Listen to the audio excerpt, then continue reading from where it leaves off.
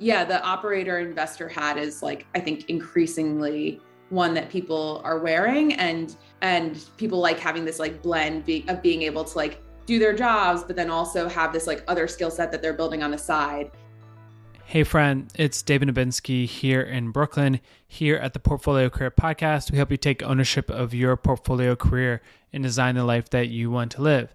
Today's conversation is with Lisa Cuesta.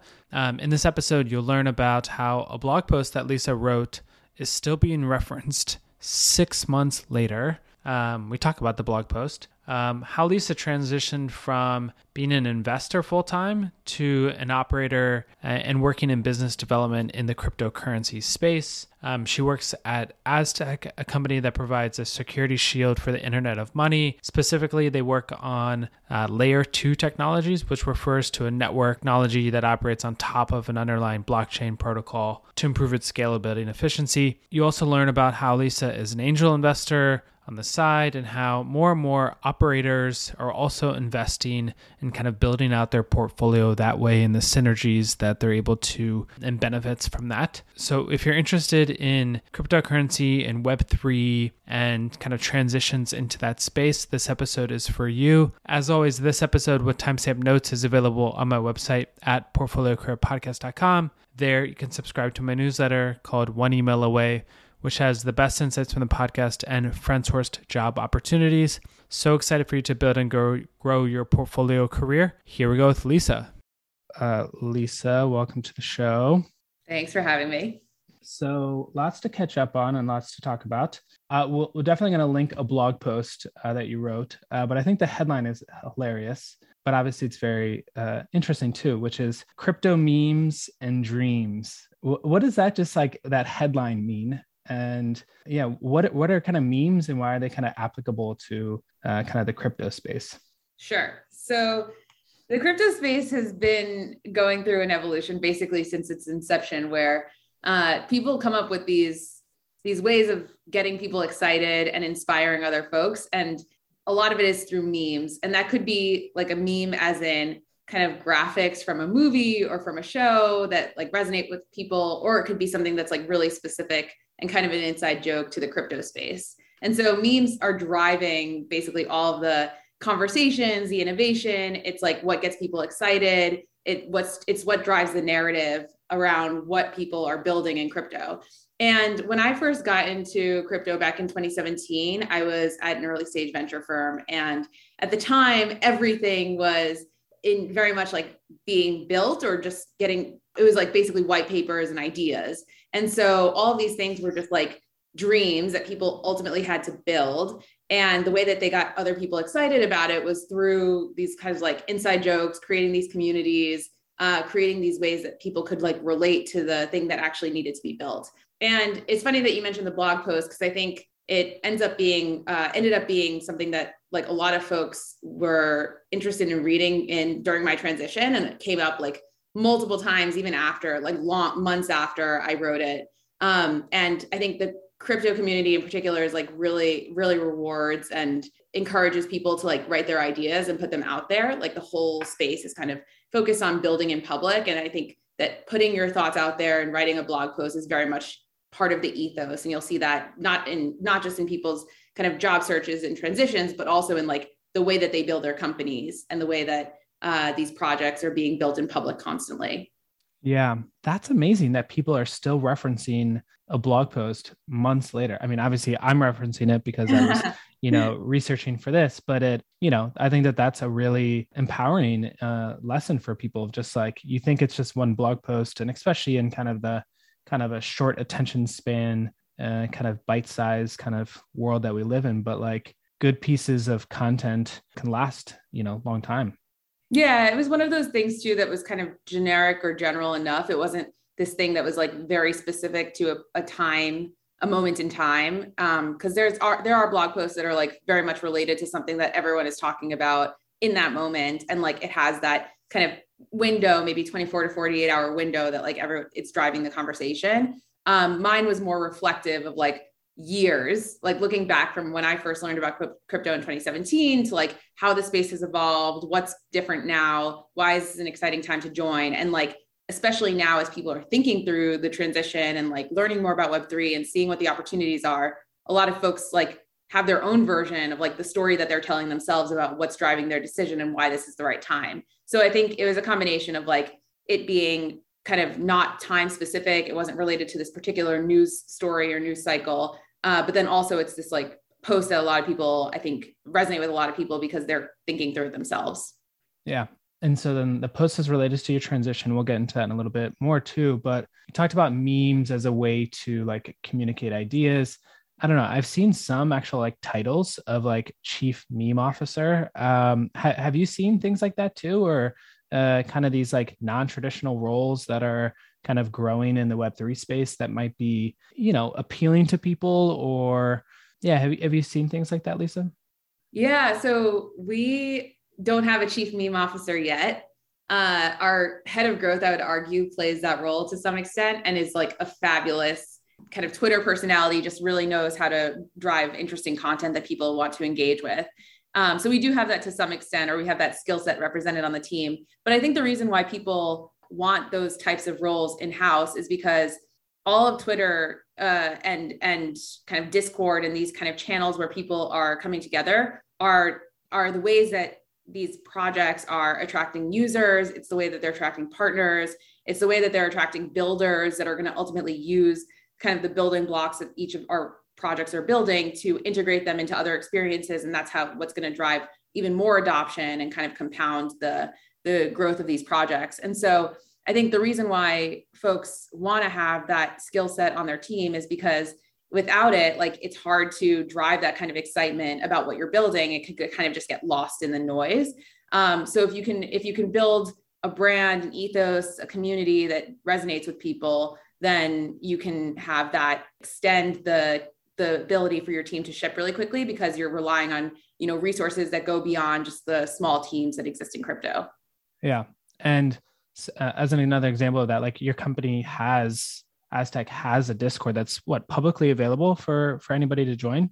Yeah. I mean, most crypto projects do, but yes, we've been growing our Discord community, especially over the past few months as we've been trying to lean away from, you know, our team is very kind of research and development oriented. Over the past couple of years, we've built cryptography innovation that now is being used by other protocols as well. And that's great, but now we're shifting to this new phase of like actually commercializing that technology, which is why I joined.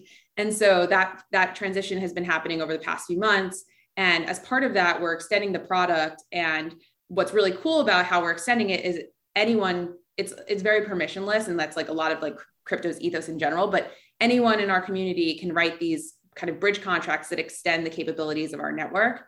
And so we actually just launched our grant program this week, which is going to be providing formal support, resources, incentives for folks to build the bridge contracts that we think are most important to grow the use of our network. And so the Discord is very much a part of that. And what's amazing is starting to see the organic growth, both in terms of global presence. So we now have moderators that are driving conversations in 12 different languages.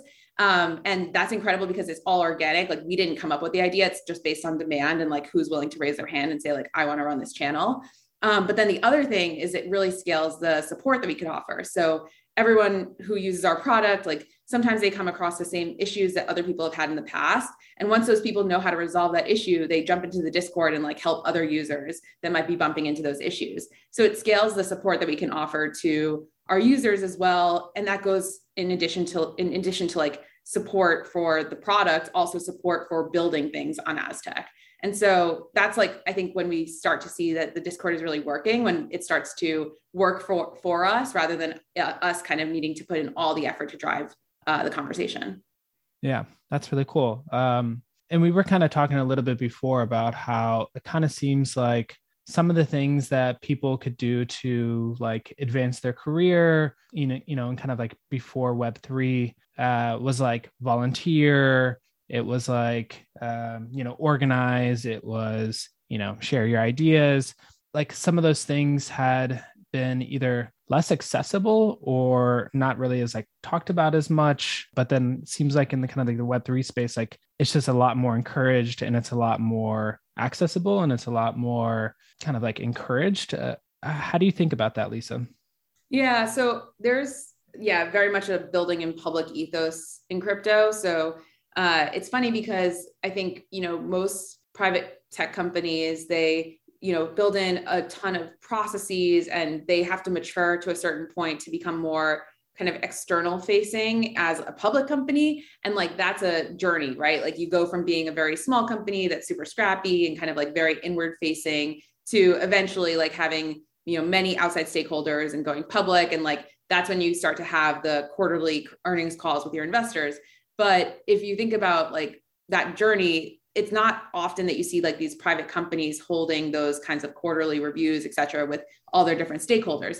Now, when you look at crypto, like we have monthly community calls, and we do that between Discord and Twitter Spaces, and anyone can join that. Like you don't have to be an investor. You could just be someone that's interested in the project, and you can join and like interact directly with our founders. We share all the updates in terms of like how the network's performing, what updates we've made, what different ways people can get involved are. And it's like pretty awesome that we're getting into that habit now as like now a 19-person company, but when I joined, we were 9 people, and starting that from the very beginning, because then by the time we like, got to scale, it's something that's second nature to us. So I think, that building in public ethos drives kind of like how we engage with folks on Discord, on Twitter. Our team is like super accessible. And if you wanted to ask the founders a question directly, like there's channels to do that. And I think that's not specific to Aztec. That's true about a lot of Web3 companies.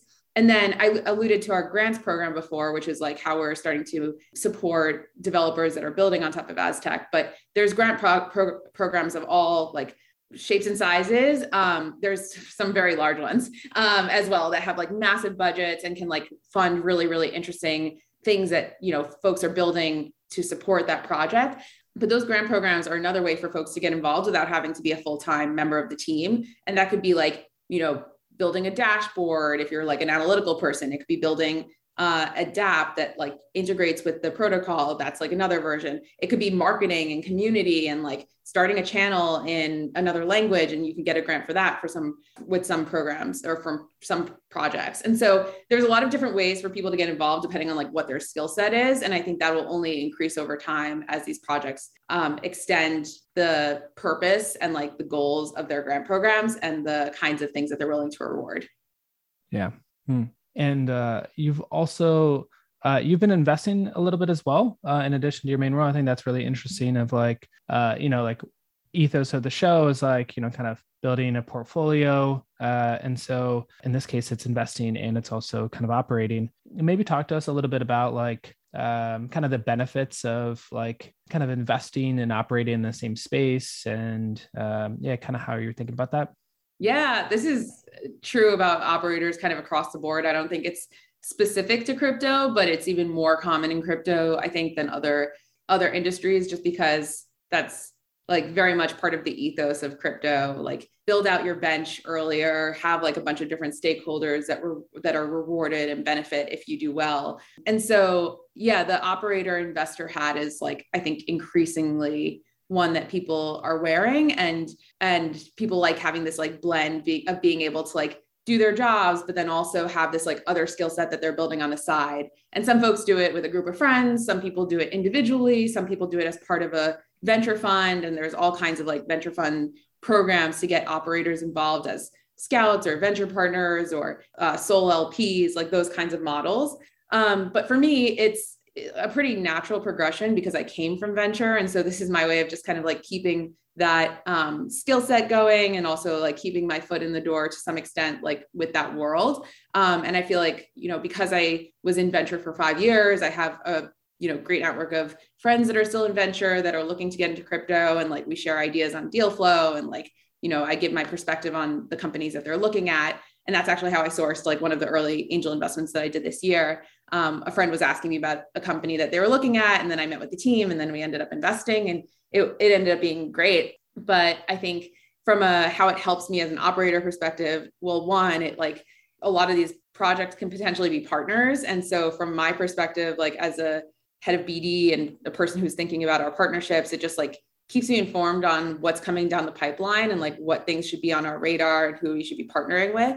That happens all the time. Like, a lot of projects are starting to think about how they can go cross-chain beyond the original ecosystem that they're built in. And like one of the projects that we invested in is helping to make that easier. And Aztec definitely is going to be working with them at some point. So I think, it's a good way to continue building out my network, to like make me aware of like things that should be on our radar. And like, once we get to the point where we want to prioritize that conversation, it'll be easier because we're already connected there. And just to be cross-chain, that's, yeah. Can you describe it in your words? I would probably get it wrong. So yeah. So a lot of folks have their original products on like either Ethereum or Polygon or Solana, and they want to be able to tap into all the other ecosystems, like, those plus many more that have their own set of users and applications and benefits. And there's trade-offs across the board about like why you would want to use one over the other. And so there's now this like interoperability trend of like, how do you get, a dApp that's being built in Polygon to interact with or know what's going on with a dApp on Ethereum, and like have more of that transferability, both of information and of the funds themselves. And so there's all these like bridges and kind of relayer networks that are being built to like have those communication channels between all those different ecosystems. Got it. Okay. And then were you like active in the Aztec Discord before? You're laughing. I'm just going to stop. I was not.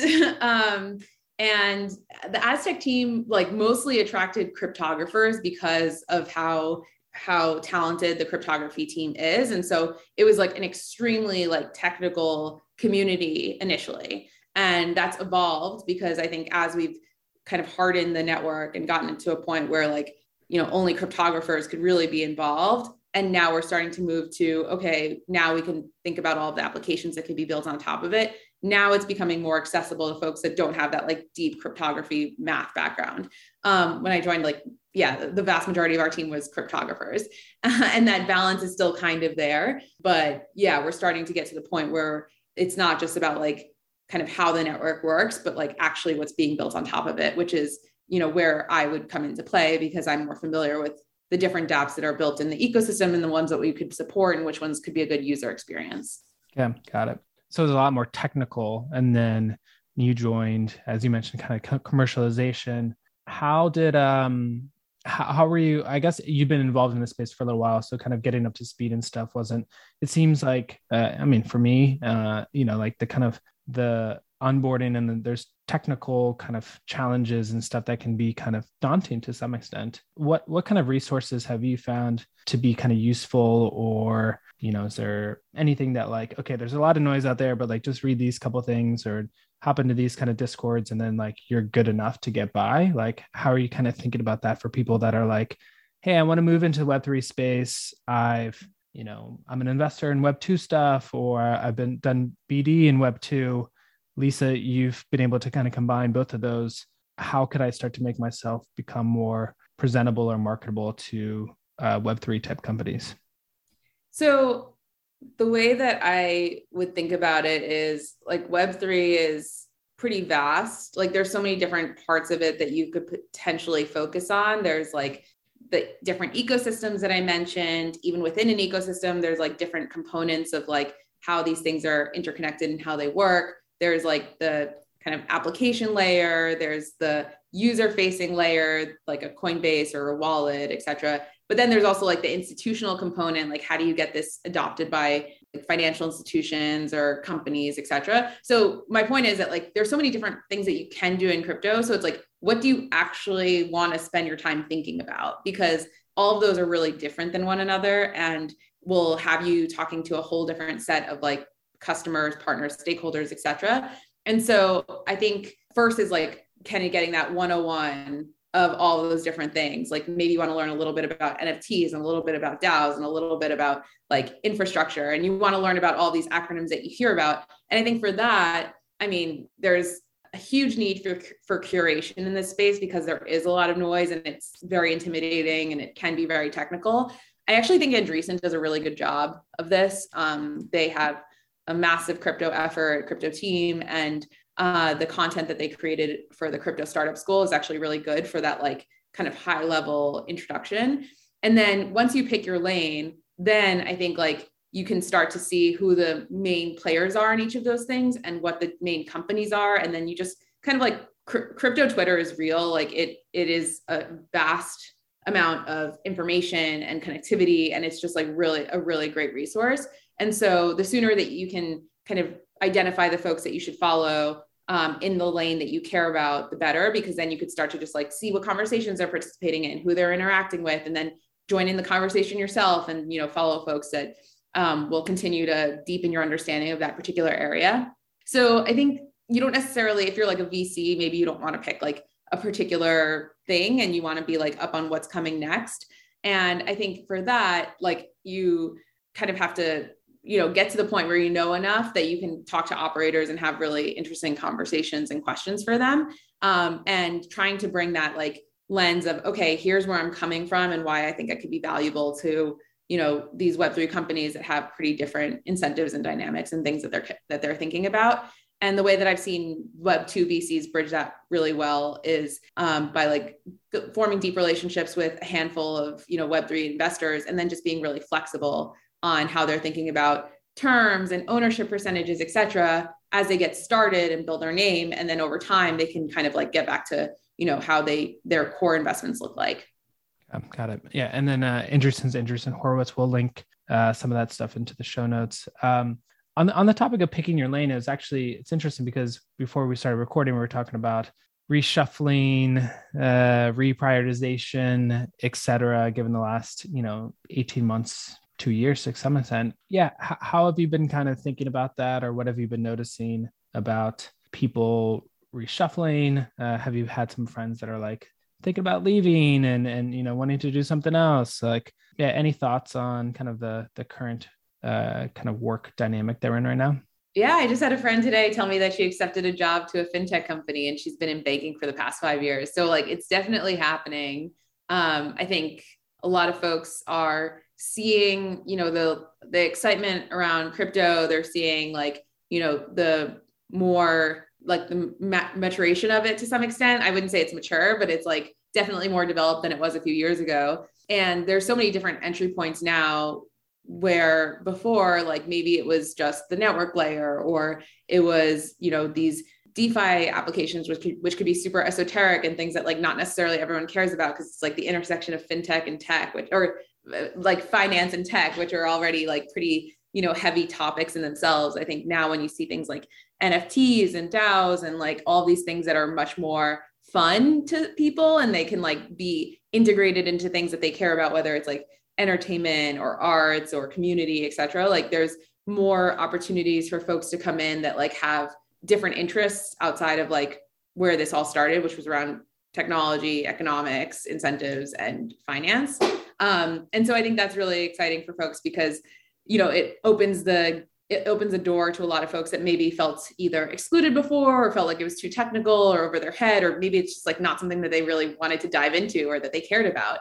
And so, yeah, I think, that paired with the fact that we've all had more time online and more time to like research these areas or play around with some of these applications. There's, some mainstream kind of associations with, particularly with NFTs, where like, the NBA did a pretty big initiative with Dapper Labs, and like that reaches far beyond the normal circles of who would be looking into cryptocurrency. So I think that's all been really good and exciting. And I think the fact that like, the space has grown over the past year and a half has helped, because people feel like, okay, I could take some chips off the table and like shift it around into other things and experiment a little bit more. Yeah. Yeah. It just seems like that's increasingly becoming more like approachable to start to make changes. We were talking about Discords. It seems like DAOs are just incredible ways just to kind of meet like-minded people and kind of see where things kind of go from there. Yeah. I think a lot of them also are, post their roadmaps and like their working groups on Notion. And like, that's not a tool that's made for this. And I know that there's like a whole wave of tools that are coming out that are focused on like DAO organization and like managing these disparate teams and like kind of teams that wind up and down that aren't necessarily a part of a company. So I think the tooling around that will evolve over time. But even like I was looking at a DAO that, we're going to be partnering with, And like their entire roadmap and like how they're thinking about things is all documented in a public Notion. And so if you get into a Discord for a group that you think is interesting, like it can lead you into interesting directions where you start to like contribute to these projects beyond just like being a part of the Discord. Yeah, cool. Yeah, that transparency is kind of is unique in this kind of space compared to public companies, et cetera. Well, cool. As people are kind of thinking about 2022, is there anything else, any other kind of trends that you're seeing, or anything that people could start getting involved and or they could start doing that you think would be kind of useful for them? Yeah, I know we've been talking about DAOs, and like DAOs being decentralized autonomous organizations made headlines with Constitution DAO this fall, where like folks rallied together to like try to buy the Constitution and then failed, but then had tokens that ended up doing really well. It was like a really interesting thing to watch, but that's made people more aware of like kind of these groups coming together and doing things, whether it's, buying the Constitution. I'm starting to see more in the like philanthropic space, which is really encouraging, like thinking about how people can organize behind causes that they care about. There's apparently like a lot going on at the intersection of climate change and crypto, which I think some people think are like kind of opposite of one another. Like, there's a lot of narratives around how crypto is actually bad for the environment, which is a whole separate debate, but there's like a whole wave of I don't know if they're all Gen Z entrepreneurs, but like entrepreneurs that care about like the environment and do care about crypto and using the latest technology to help with climate change. And I think that's going to be an interesting one to watch. One of my friends recently left a startup and now is investing in that space. And I think he's invested in like over a dozen companies in the past few months. And like the fact that there are that many companies out there is like kind of a sign. So I think that's like going to be an interesting one. Yeah, in terms of DAOs, they're going to have different flavors. And another kind of interesting thing to watch will just be like how they become better. Like right now, they're a little scrappy. They're a little like hard to manage. And if you think about it, it makes sense. It's like thousands of people who don't necessarily speak the same native language that are organizing online, that have probably full-time jobs. And this is just something they're doing for fun. They can be pretty messy. And so I think it'll be good to see some other kind of either use cases that are created around it, or just some processes that best practices that work well that could be transferred across all of them, because it's definitely an evolving process. Cool. All right. Well, Lisa, thank you so much for this conversation. We talked about the blog and we talked about Twitter. So please let people know the handle. And if there's other ways that you think that people can continue to learn from you and Aztec, please let us know. But this is such a great conversation, Lisa. I really appreciate it. Yeah, thanks for having me. And yeah, in terms of like following me on Twitter, it's just at Lisa Cuesta, my full name. And then I think the best way to keep up with what's going on at Aztec is through our Discord, which we talked about, and then also our Twitter, which is at Aztec Network. Sounds good. Thank you so much, Lisa. Thanks. Hey friend, thank you for tuning in to this special episode of Portfolio Career Podcast.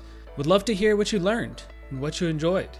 You can find me on Twitter, LinkedIn, Instagram, whatever is best for you. And as a reminder, I'm just one email away as well. This episode with timestamp notes is available on my website at portfoliocareerpodcast.com.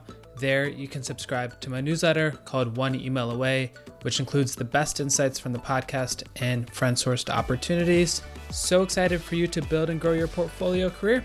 Thank you so much.